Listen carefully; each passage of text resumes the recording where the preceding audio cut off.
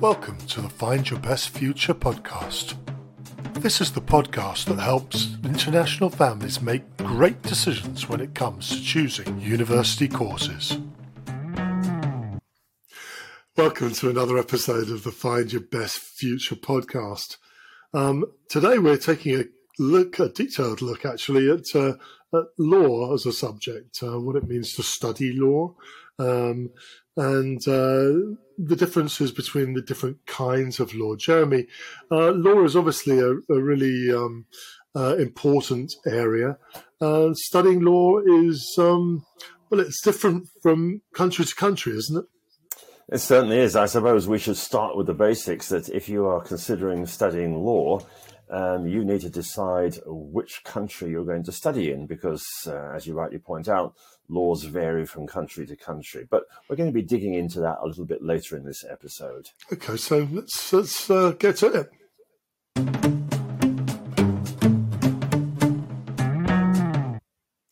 So, everyone talks about law, but what is law, Jeremy? What does it actually cover? Very simple, Neil. It is a binding custom or practice of a community, a rule of conduct or action prescribed or formally recognized as binding or enforced by a controlling authority. End of quote. That is actually from Webster's dictionary. Are you serious? I am very serious, yes. You can easily go and check that. Webster's is a widely available dictionary. So if you're still confused, and you are, I am.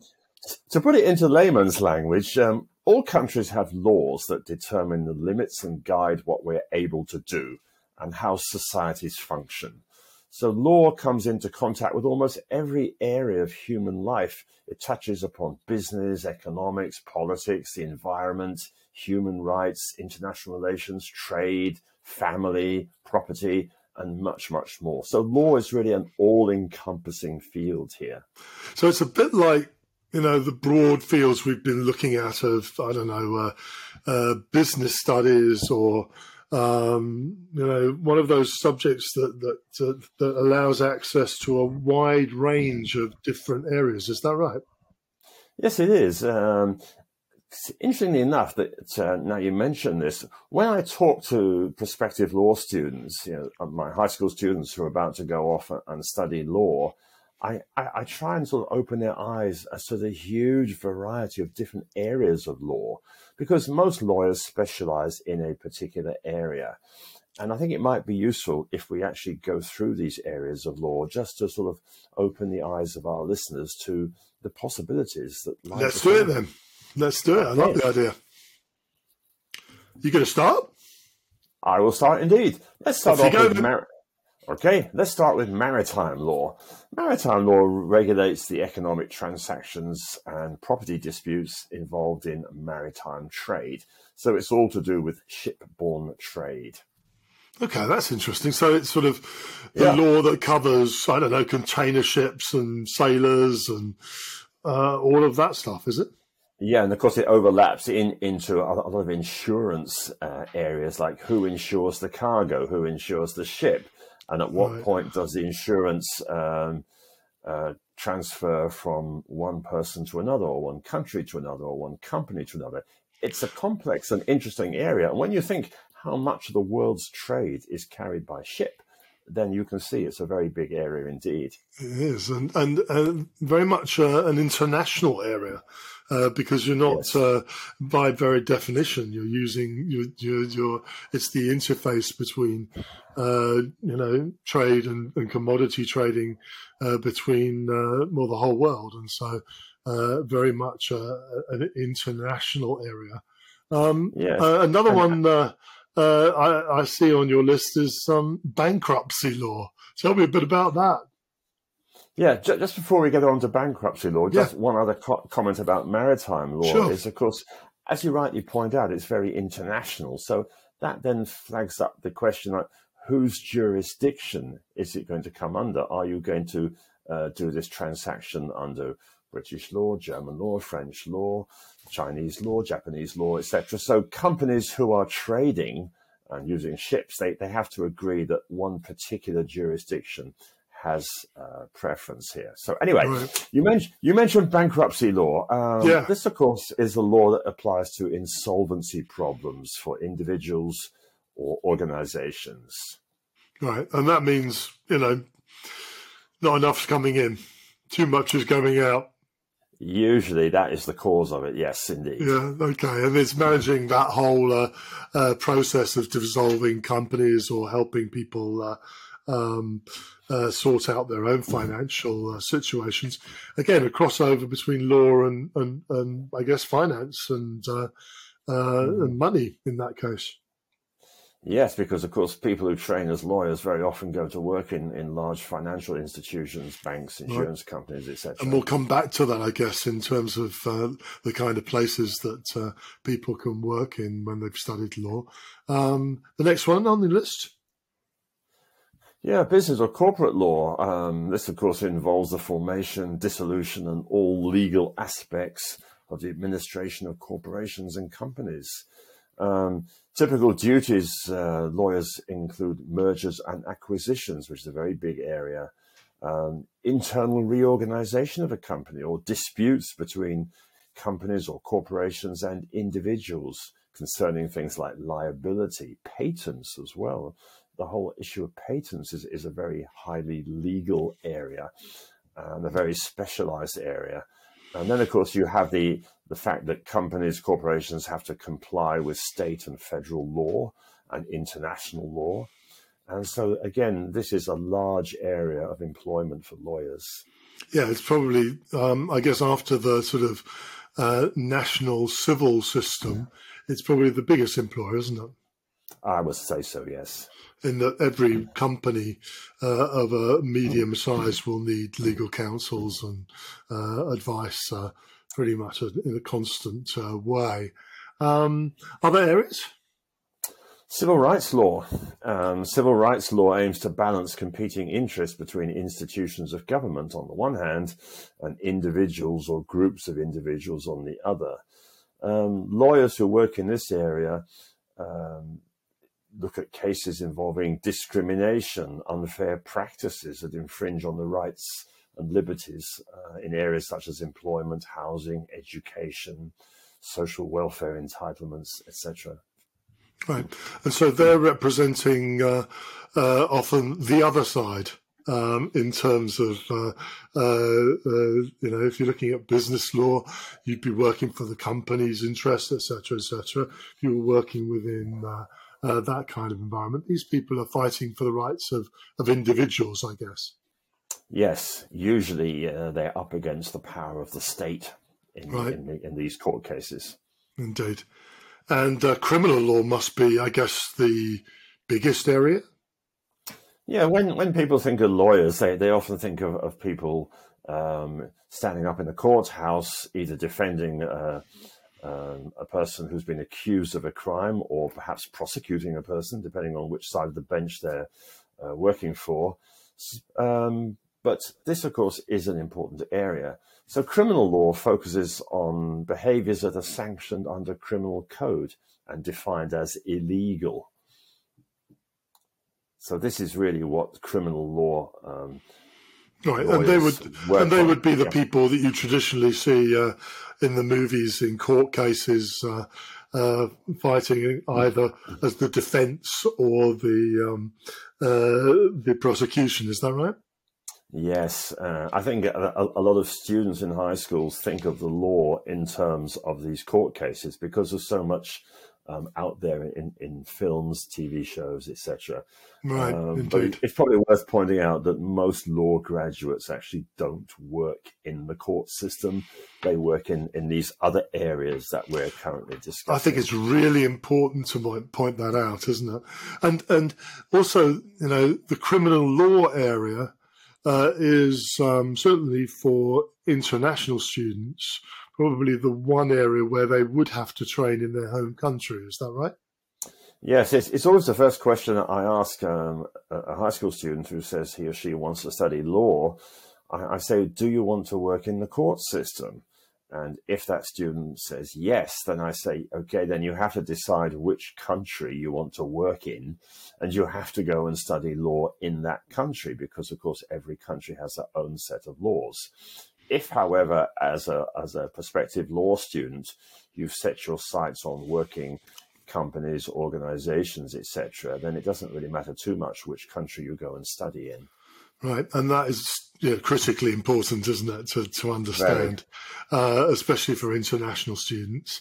The next one on the list is a fun one. It is indeed entertainment law, something that people don't think too much about, but it's obviously the entertainment industry is a huge multi-billion-dollar industry, and any industry that's got multi-billion dollars floating around will certainly need some legal advice. So it's really centered around intellectual property law. Of course, yeah. Yeah. And that's a huge area, isn't it? It is. I mean, who owns the rights to make the film of the book, for example? Exactly.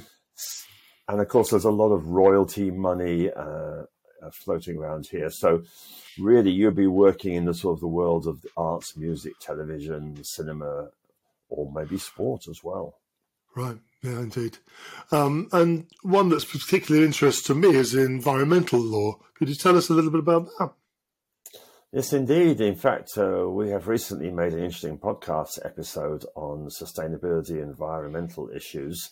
And lawyers working in this area are working in a very sort of cutting edge area of concern nowadays, because as you're probably aware, the environment is right up there in the news on a regular basis. Of course. So environmental law really concerns itself with statutes, treaties, regulations, conventions based in state, federal, or transnational law. Lawyers here will be representing either government agencies or advocacy organizations like Greenpeace, for example, or perhaps individuals. And so the environmental lawyers often focus on cases involving things like natural resource management, curbing of pollution is a hot topic, or disputes about land use. Yeah, and I guess companies use them as well to advise them on the best way forwards in terms of their environmental strategies as well. Yes, because when a company sets out to perhaps build something, whether it be a road or a bridge or a factory, there's always going to be some sort of environmental impact. And so the company needs some sort of legal advice on what the potential pitfalls might be. Right. The next area was interesting because it didn't pop to mind straight away, but it's obviously a hugely important area. That's family law. Could you tell us a little bit about family law?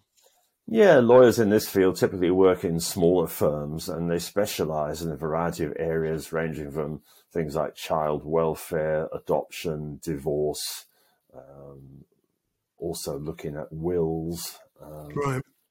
And as you say, they're the people who are often in your local town, Yes. Who do the wills, and of course, divorce, unfortunately, is an area that is often something that they spend a huge amount of time on. How to divide up the assets of a family when parents decide that they no longer want to be with each other. So it's one of those areas of law that unfortunately will never go away, I guess.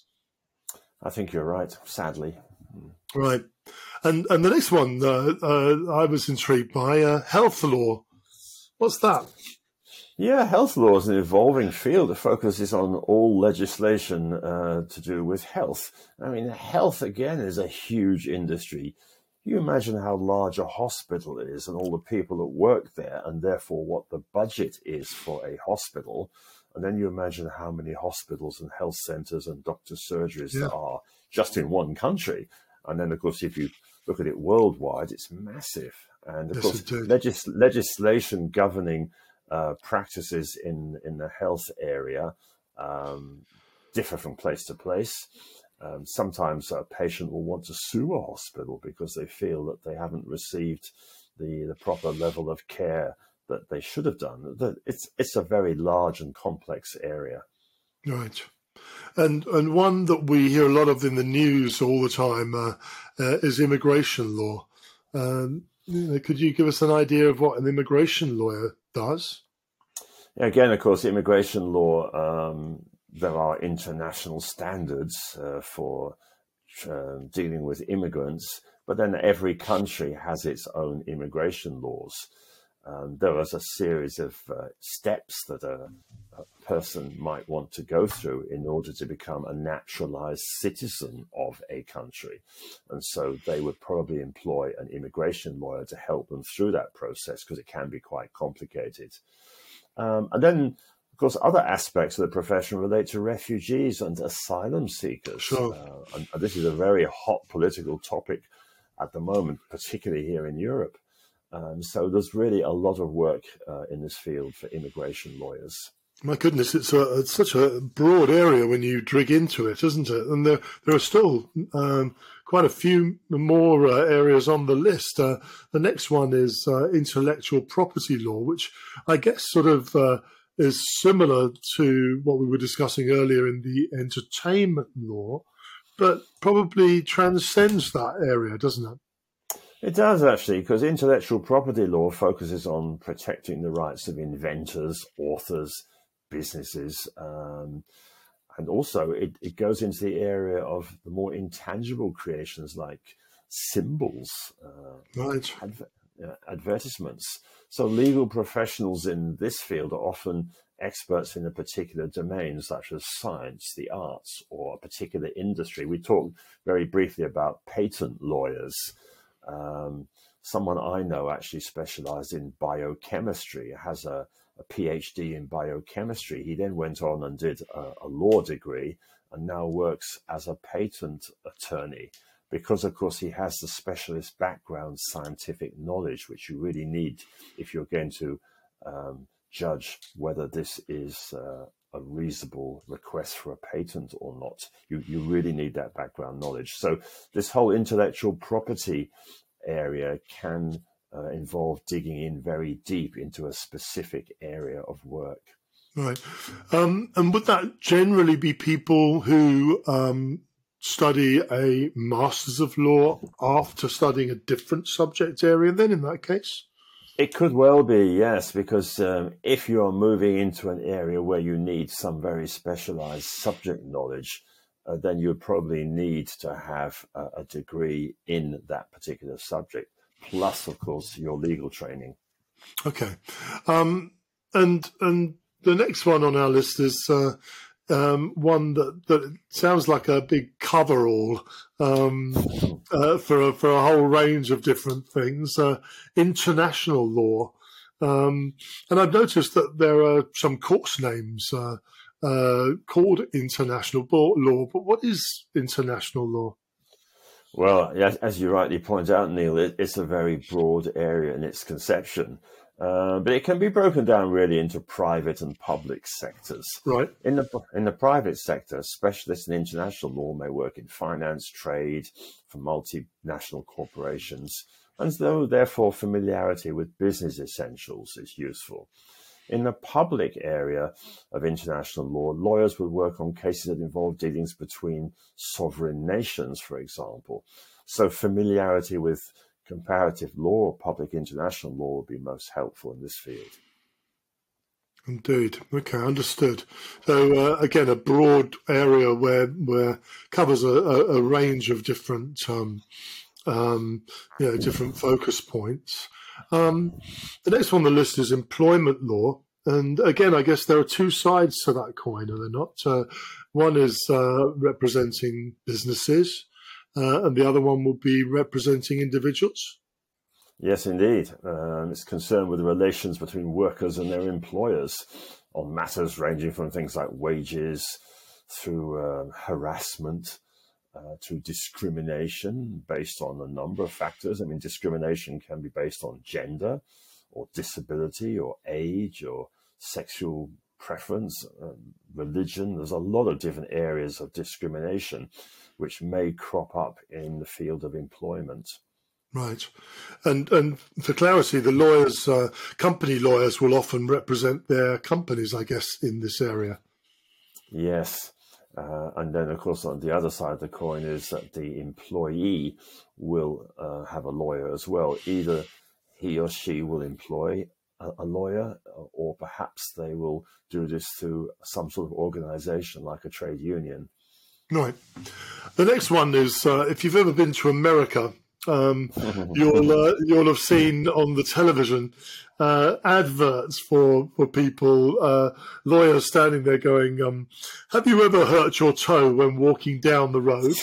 If so, I can get you, I don't know, $1 million. Call this number. And underneath it is the name of a guy, and it says personal injury law. Is that what personal injury law is? Actually, Neil, I just noticed I've got a bit of a cough while doing this podcast. Do you think I could sue someone and get lots of money? You probably could try. I could try, but to bring it back to a more serious level, yes, I have been to the United States and I have seen these adverts, commonly referred to as ambulance chasers, I think. I was being too polite to mention that name. Okay, but I mean, to sort of bring it back to a more academic level, I think personal injury law deals with intentional or unintentional wrongdoing that affects individuals physically or psychologically.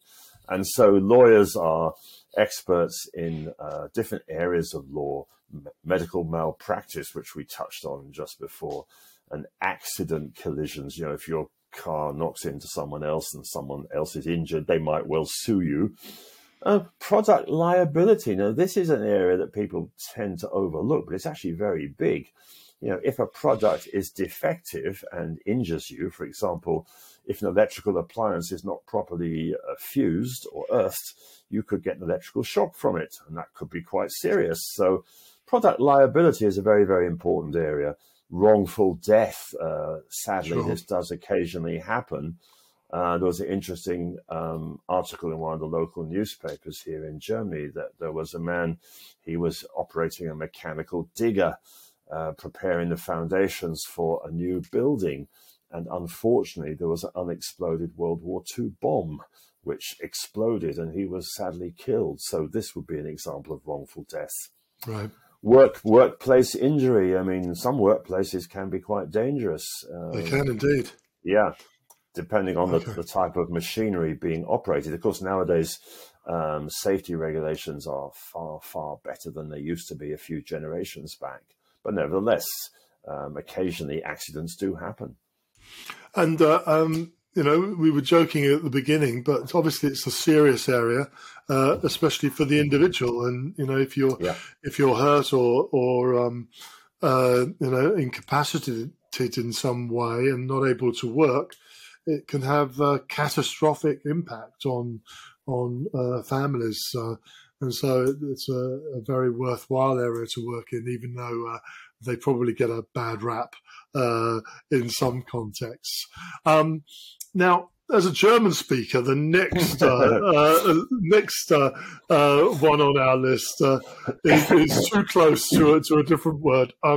Tort law, T-O-R-T, reminds me of the word torta, which is a cake. But I don't think that tort law is about cakes, is it? Regrettably not. No. For those of us who live in Germany or Austria know the German word, of course, and believe me, if you ever come to visit these countries, it's definitely worth checking out. The cakes are excellent. But meanwhile, back on the more serious legal aspects of this podcast episode, tort in common law jurisdiction is a civil wrong that causes a claimant to suffer loss or harm, resulting in legal liability for the person who commits the tortuous act. So what does that really mean? Because I didn't really get that. Well, let's say your kids are playing football outside in the street and they kick the ball through your window, or but worse still, the neighbour's window. The neighbour's window, I think, is the one. I know, because I've actually been there and done that. So, yeah, I think most of us probably have. As a 10-year-old, I remember that vividly. Yeah. Yes, and then in the due course of time, my sons also did the same. I guess it's pretty much inevitable, really. So this is the sort of thing that tort law deals with. Okay, understood. Another huge area of law is real estate law, property law. Well, very big indeed, of course. Real estate law involves land or construction ownership, development, litigation, tenant rights, landlord disputes. There's a lot going on here. In fact, attorneys in this field may work on residential or commercial transactions. They may be reviewing contracts, or they might work in the planning office of a government or local authority. There's just a very broad spectrum of areas that need attending to. Yeah, it's huge if you think about it. Yes. Unbelievably large area. And another endlessly important area is tax law. Oh, tax law, yes. I'm just trying to remember, who was it said that there are only two certainties in life, death and taxation? I think it might have been Thomas Jefferson. I think so. It rings a bell. It does ring a bell. Okay, tax. Tax is a part of life, really, but it is a very large field, and inevitably, because governments want people to hand over money, it does, of course, lead to disputes as to how much money should be handed over. So this is really the crux of the matter. So tax law is a dynamic field that deals with domestic and also international transactions, because frequent modifications to the law and the complexity of fiscal policy that guides these changes means that we need experts in tax law, and they need to continuously update their professional skills, keep up to date. So apart from ensuring the legality of these tax levies, lawyers also help clients reduce their fiscal liabilities, which means reduce the amount of tax they have to pay. And of course, tax lawyers can be very helpful. If you are looking at a multi-million-dollar tax bill, it's probably worth paying the lawyer a few thousand to see if he can reduce this. Indeed, indeed. My goodness. So studying law opens a huge range of doors, doesn't it? It does. Very, very interesting, actually, because it's the sort of degree which you can then take and use to work in a variety of different areas. Right.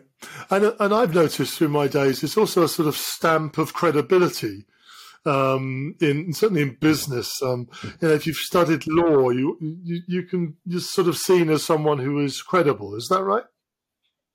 Yes, and I think that also during the course of your law studies, you're going to hone a lot of very useful transferable skills, especially communication skills, analytical skills, research skills, and these skills can be transferred to work in a lot of different fields.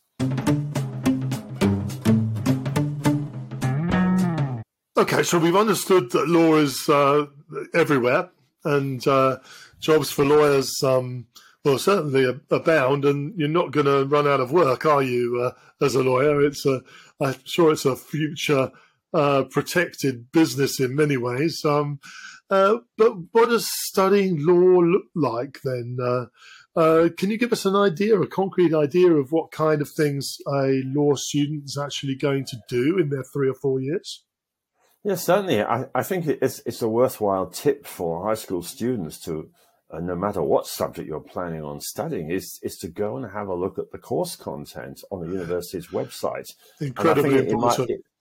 I think it might be useful here if we have a look at the law program at a top university, in this case, University College London. Right. And so you have some idea about what you're actually going to be doing during those 3 years of your bachelor degree. So let's start off. So during year one of the program, you're going to take 4 compulsory modules. That's contract law, property law, public law, and criminal law. And then moving on into year 2, you take 4 more compulsory modules. Again, property law, part 2, jurisprudence and legal theory, tort law, and European Union law. Okay. And then this is where it starts to get really interesting. In your final year, or year 3, you'll be able to choose 4 modules. And there's quite a long and interesting list. And we've basically been through earlier in this episode about the different types of law. Yeah. And then you're going to understand when I read through this list now that you will have the opportunity to start specializing in an area that interests you. And so the units that they have on offer are the following: employment law, history of English law, intellectual property law, company law, taxation law, commercial law, family law, environmental law, public international law, healthcare law, access to justice and community engagement law, human rights in the UK, Roman law, alternative dispute resolution, conflict of laws, criminology, philosophical foundations of the common law, law and social inquiry, Okay. administrative law, advanced contract law, introduction to competition law and consumer protection, criminal processes, evidence, sentencing, and advanced topics in criminal law, law, innovation, and public policy, and very modern here and very topical, internet law and policy. So you don't have to do all of them. You can then choose. Just four. You would be a very busy student indeed if you tried to do all of those in one year. Indeed, I was glazing over halfway through, so I was like, "Oh my goodness!" And I think so that covers all of the areas of law. I think it's fair to say though that different law courses are very, very different, aren't they? In both their approach and their focus. So, what you said about digging into the course content is particularly relevant here in law. Yes, it is, because as I indicated just now, you sort of covered the basics, and then you have a choice to go in various directions and start to specialize. Right. And sometimes the title of the course will give you a hint, won't it? Because, I'm thinking of Tilburg University's courses is global law, isn't it? I'm glad you mentioned that. Yes, Tilburg University in the Netherlands has a very interesting course called Global Law. It's taught in English. That means you don't actually become a lawyer in the Dutch legal system, sure, because of course that's taught in Dutch language. But what you do come out with is a very good legal grounding, which then enables you to go out and work in international companies and organizations, which is actually where the majority of law graduates. Exactly. Going back to your list, that's the largest majority. Yeah. And I know also, staying in Holland, that Maastricht do a really interesting law course as well. So, and with a very different, sort of tilt on the course. And so really looking around and trying to see what kind of course you're interested in is important. It's an exciting area. Yeah, Maastricht University offers something called European law. Clearly, you will be qualified to go out and work in a Europe-wide environment. I mean, Europe, of course, nowadays, businesses, companies, governments are doing a lot of business with each other, and clearly they need some sort of legal structure and legal experts, and that could be you. Okay, so let's go back in then to what the differences between countries, because it's an important area if you're thinking about studying law. Could you sort of highlight some of the differences between the different legal systems around the place? Yeah, this is actually where it gets very interesting, because there are significant differences in from country to country in how they approach their legal structure. Sure. Most European countries have based their legal systems on the Code Napoleon. Obviously, it was founded by Napoleon Bonaparte just over 200 years ago. And they have a written constitution to refer back to. Right. Now, the UK, of course, never fell under Napoleon's control, and therefore law is not based on the Code Napoleon. The UK legal system is based on common law or case law. Right. So, and there is actually no written constitution per se, as, for example, you might be familiar with the US Constitution. Yeah, that shocks many people, doesn't it? It does, yes. And of course, this follows through into the whole legal structure. By the way, it's worth noting, in case you don't know, the UK consists of 4 constituent parts: England, Wales, Scotland, Northern Ireland.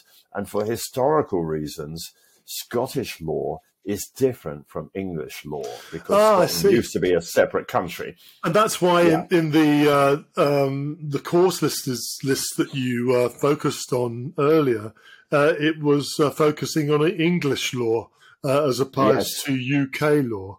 That's right. Okay. Interesting enough, if you are thinking of doing a law degree, for example, at Edinburgh University in Scotland, you will see listed a Scottish law degree, and I believe they also offer an English law degree as well. Right. Not being a lawyer myself, I'm not too clear what the differences are, and I don't think they're huge, but nevertheless, there are differences there, and you need to be aware of this. So you mentioned the US system. What's that like? Well, the United States is very interesting, of course, because it was founded as an independent country in 1776 with a constitution. Most of you are probably aware that the United States actually is a federal country. There's a federal government in Washington, D.C., and there are federal laws which apply across the whole of the United States. And then the United States has 50 states, and each of these states has its own parliament and its own set of laws. Right, so that's a bit like Germany, isn't it? Similar, yes. You have federal law and state law. Right, okay. This is a key difference in the United States. Makes it a lot more complicated, a lot more jobs for lawyers, I guess. Well, interestingly enough, lawyers in the United States are actually accredited or licensed to work in a particular state. Because they have to pass a state exam. If you're working in Virginia, you obviously need to know what the laws are in Virginia, as well as federal law, obviously. Okay, and understood. So if you wanted to go and work in a different state, you'd have to do some further sort of make-up tests to qualify. Okay. So that's quite an interesting dynamic. So what does this have to do with students who are considering studying law? Well, you have to really decide which country you want to study in and how you want to use your law degree in the future. We sort of touched on this already in the sense that if you want to go and work in the judicial system and stand up in a court and defend the accused or prosecute the accused, then you really need to study the law of that particular country, and you will be working in that country. But if you want to take your law degree out and use it in international companies or organizations, then it's far more flexible. You can pretty much choose which country you want to go and study in. It may be you have to do some sort of make-up short course if you change countries, but by and large, you are prepared to go out and work in companies and organizations. Right. And we've talked about studying law with the pure focus of becoming a lawyer, but many people who study law don't become lawyers, do they? That's true enough. They just sort of have a certain amount of legal knowledge, which might be combined with some other subject. It might be some joint degree like law and business, for example, and they take that expertise and knowledge out and work in organizations. By the way, I should point out that we were talking about the USA. USA and Canada, by the way, it's a graduate entry program. You can't just go straight from school. It's important. Indeed. That's to note that. Hugely important. So if you want to study law straight from school, you can't go to Canada and or the USA. You'd have to study a liberal arts course, I guess, and then go on afterwards as a graduate. Is that right? Yeah. You'd have to study some sort of bachelor degree program. It doesn't really matter too much which one, and then apply to grad school for your law program. Understood. What are the jobs that are available for lawyers outside of being a lawyer then? Well, actually quite a lot, because the skills you acquire while you are studying law are considerable and very useful in a lot of different contexts. For example, you could work as a politician. Right. You could go and work in business, we've talked about already, as a consultant. You might want to work for the military or local national government. You could become a civil servant, a stockbroker, a banker, a journalist, a detective, A an detective? accountant. Well, yes, because, I mean, detectives have to have a certain knowledge of the law, like what they're allowed to do and what they're not allowed Sure. to do. Yeah, so that's also quite an interesting professional field to move into. Yeah. So, a really sort of sound grounding for a whole range of different kinds of professional options. So, quite a good option, I guess, for students who are not really clear about what they want to do, and and maybe want to open lots of doors. I think that's a very valid point you make, Neil. Yes, it will certainly keep a lot of doors open for you, a law degree.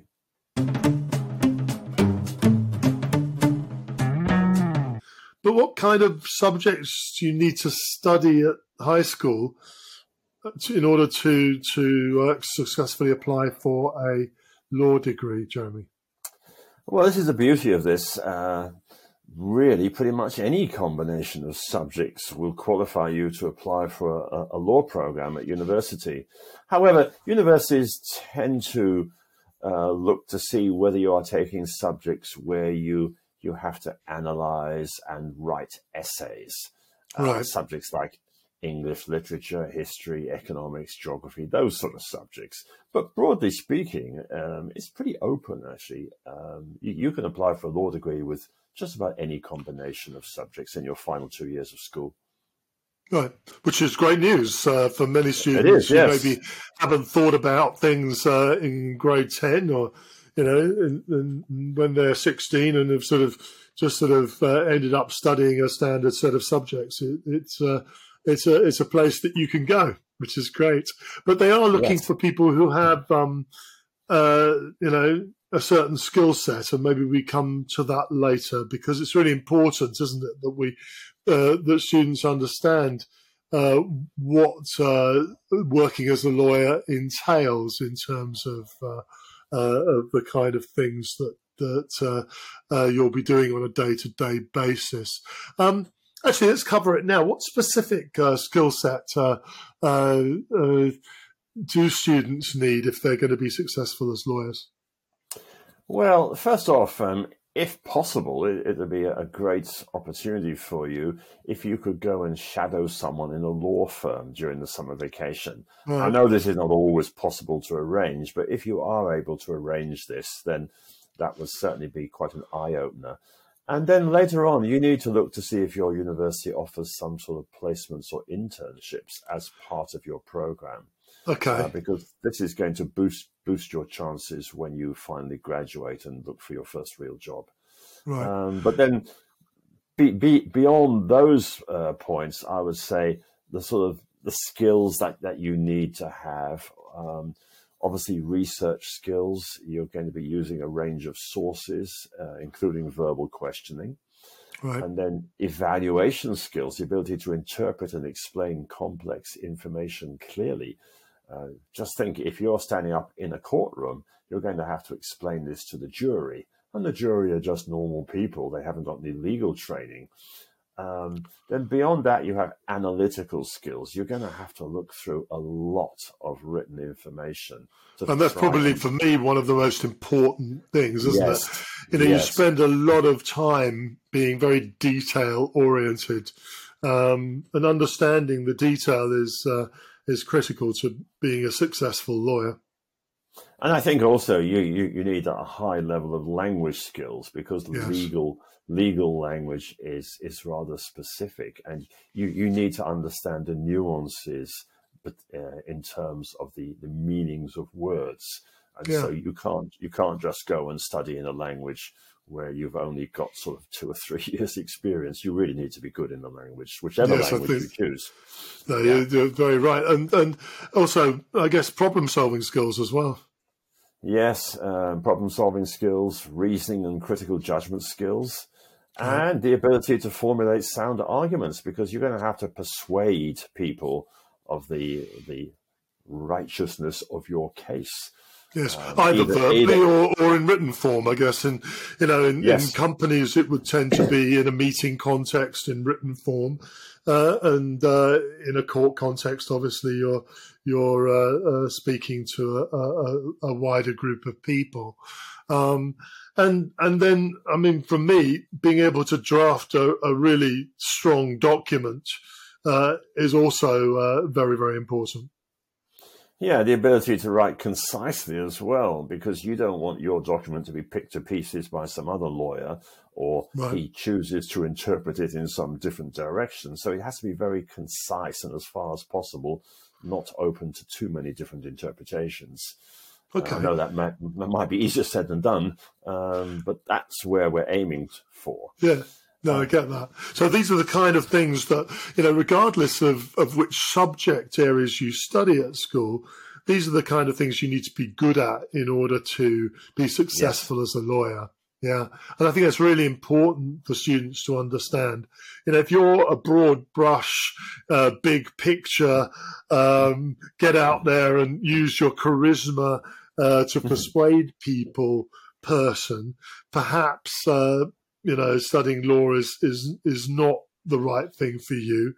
And again, if you're someone who enjoys digging into the detail and finding complex solutions or solutions to complex problems, then perhaps law is the right thing for you. Is that a fair generalization? Yeah, I think it is, Neil. Obviously, you need to have an attention to detail and the ability to draft formal documents with precision. I mean, it's also useful if you do have the personality to go out there and talk to people and persuade Sure, of course.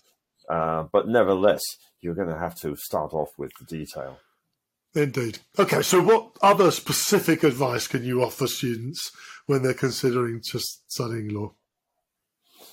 There are lots of things that you could look at. For example, you might want to check the rankings of the universities. Right. Where are the top universities for law programs? Does your university offer you the chance to combine a law degree with something else, like law and business or law and a foreign language? Right. So that's also quite important. Yeah, very powerful as well. And those combined degrees are offered widely, or are they more niche? They're offered quite widely. I mean, I mentioned now just sort of doing a law degree and picking up another language, or perhaps even more useful would be to take a combined law degree, which looks at the legal systems of two different countries. We were looking at University College London's law degree just now. They actually have a very interesting program called English Law and German Law. So you actually study the legal system of both of those countries. And you would split your time, like 2 years at University College London and 2 years in Berlin at the Humboldt Universität. And obviously you need to be bilingual, basically, because you're going to have to deal with German and English. You can't just go along there and think, okay, I'll start learning German the first week I arrive at university, because you won't get up to a high enough level quickly enough. And I think that leads us on to a really important area. Law is a competitive field, isn't it? It's an area that it requires a high level of dedication from students in order to be successful. Could you provide any, tips for students who want to go into this field? Yes, I think you need to do your background research very carefully in terms of thinking about where you want your law degree to take you, either to the judicial system or to businesses, companies. And then you need to make sure that you go to a well-recognized university, because top jobs, top employers tend to come to top universities to recruit students. Right. And I think that's an important point to make. It really is. And maybe we should do an episode actually around, target universities, because, as I've been learning recently, actually, going to a target university has a huge benefit for students in terms of their employability rating. Most universities actually publish statistics about the percentage of their graduates who have got a job within 6 months of graduating. And this is always worth looking at because it gives you a feeling about, basically what your chances are of going into a job when you finish at that university. And that's an important point.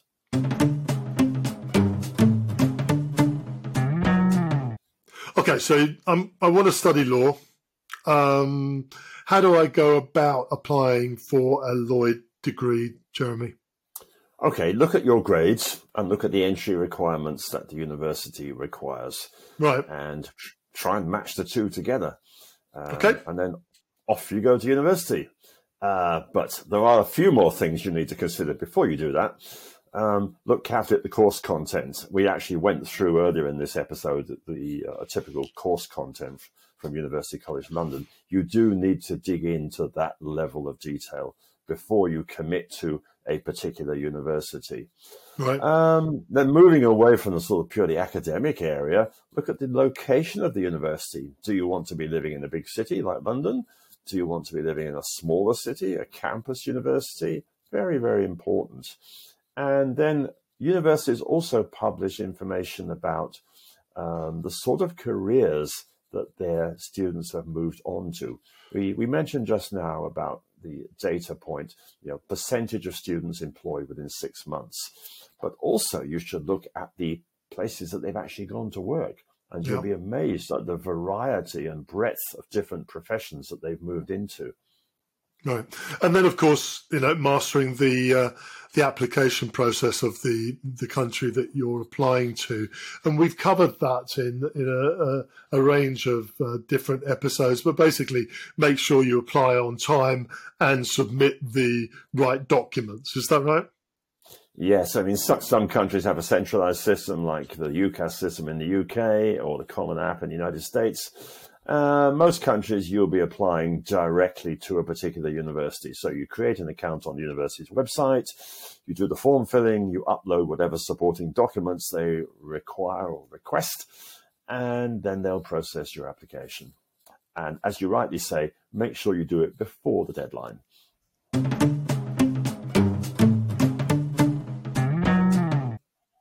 Now comes the cost conversation. Again, this is a tricky one, isn't it? It is, yes, because it varies hugely. But I think before we start talking about sort of costs of individual universities or countries, it's worth flagging up the fact that your study costs really fall into two categories or two parts. First of all, tuition fees, and secondly, accommodation, food, living costs. So you do actually have to make sure you add those two numbers together to get the final cost of your studies. And I think it's important to say, you won't be studying a bachelor's in law in the USA or Canada. And so this is definitely outside of those two countries. Is that right? Yeah, it's actually a very good point because the total cost of your law degree will depend on many factors, one of which is how many years you actually have to study. Indeed. You mentioned USA and Canada. If you go and do a 3 or 4 year bachelor degree and then you go and study law, well, that's a lot of years of studying to finance. It certainly is, especially as you can get a law degree in the UK or Holland in 3 years. And you come out with an LLB as the qualification.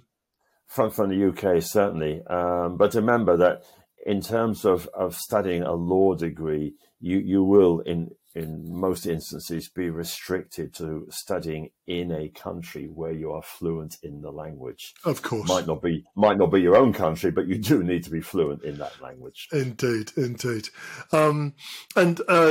be fair, if you get a law degree in the UK for 3 years, if you want to work in the court system, you have to go then on, don't you, to go to law school afterwards? Yes, you have to do some further training, before you're fully qualified. Yeah, indeed. Do you have any, top tips, final advice for people looking at studying law? Yes, just to reiterate what we were talking about before, you need to decide whether you want to be a lawyer in the court system of a country or use your law skills to work in a company or international organization. This Right. is the critical first question. Most law graduates work in companies or organizations. Right, indeed. Well, I really enjoyed that, Jeremy. Thank you so much. You provided the right amount of detail, and I increased my understanding enormously. It's actually, all this thinking has made me feel quite hungry. We're in the morning, and I'm planning my breakfast. What's on the agenda for Jeremy today? Well, funny you should talk about food, Neil, but unfortunately it is actually too early for torta, which is the general word for cake. To come back to what you were talking about earlier, what's on the agenda for breakfast? It's a good question, Neil. It's the usual. When the weather is very cold, I make porridge.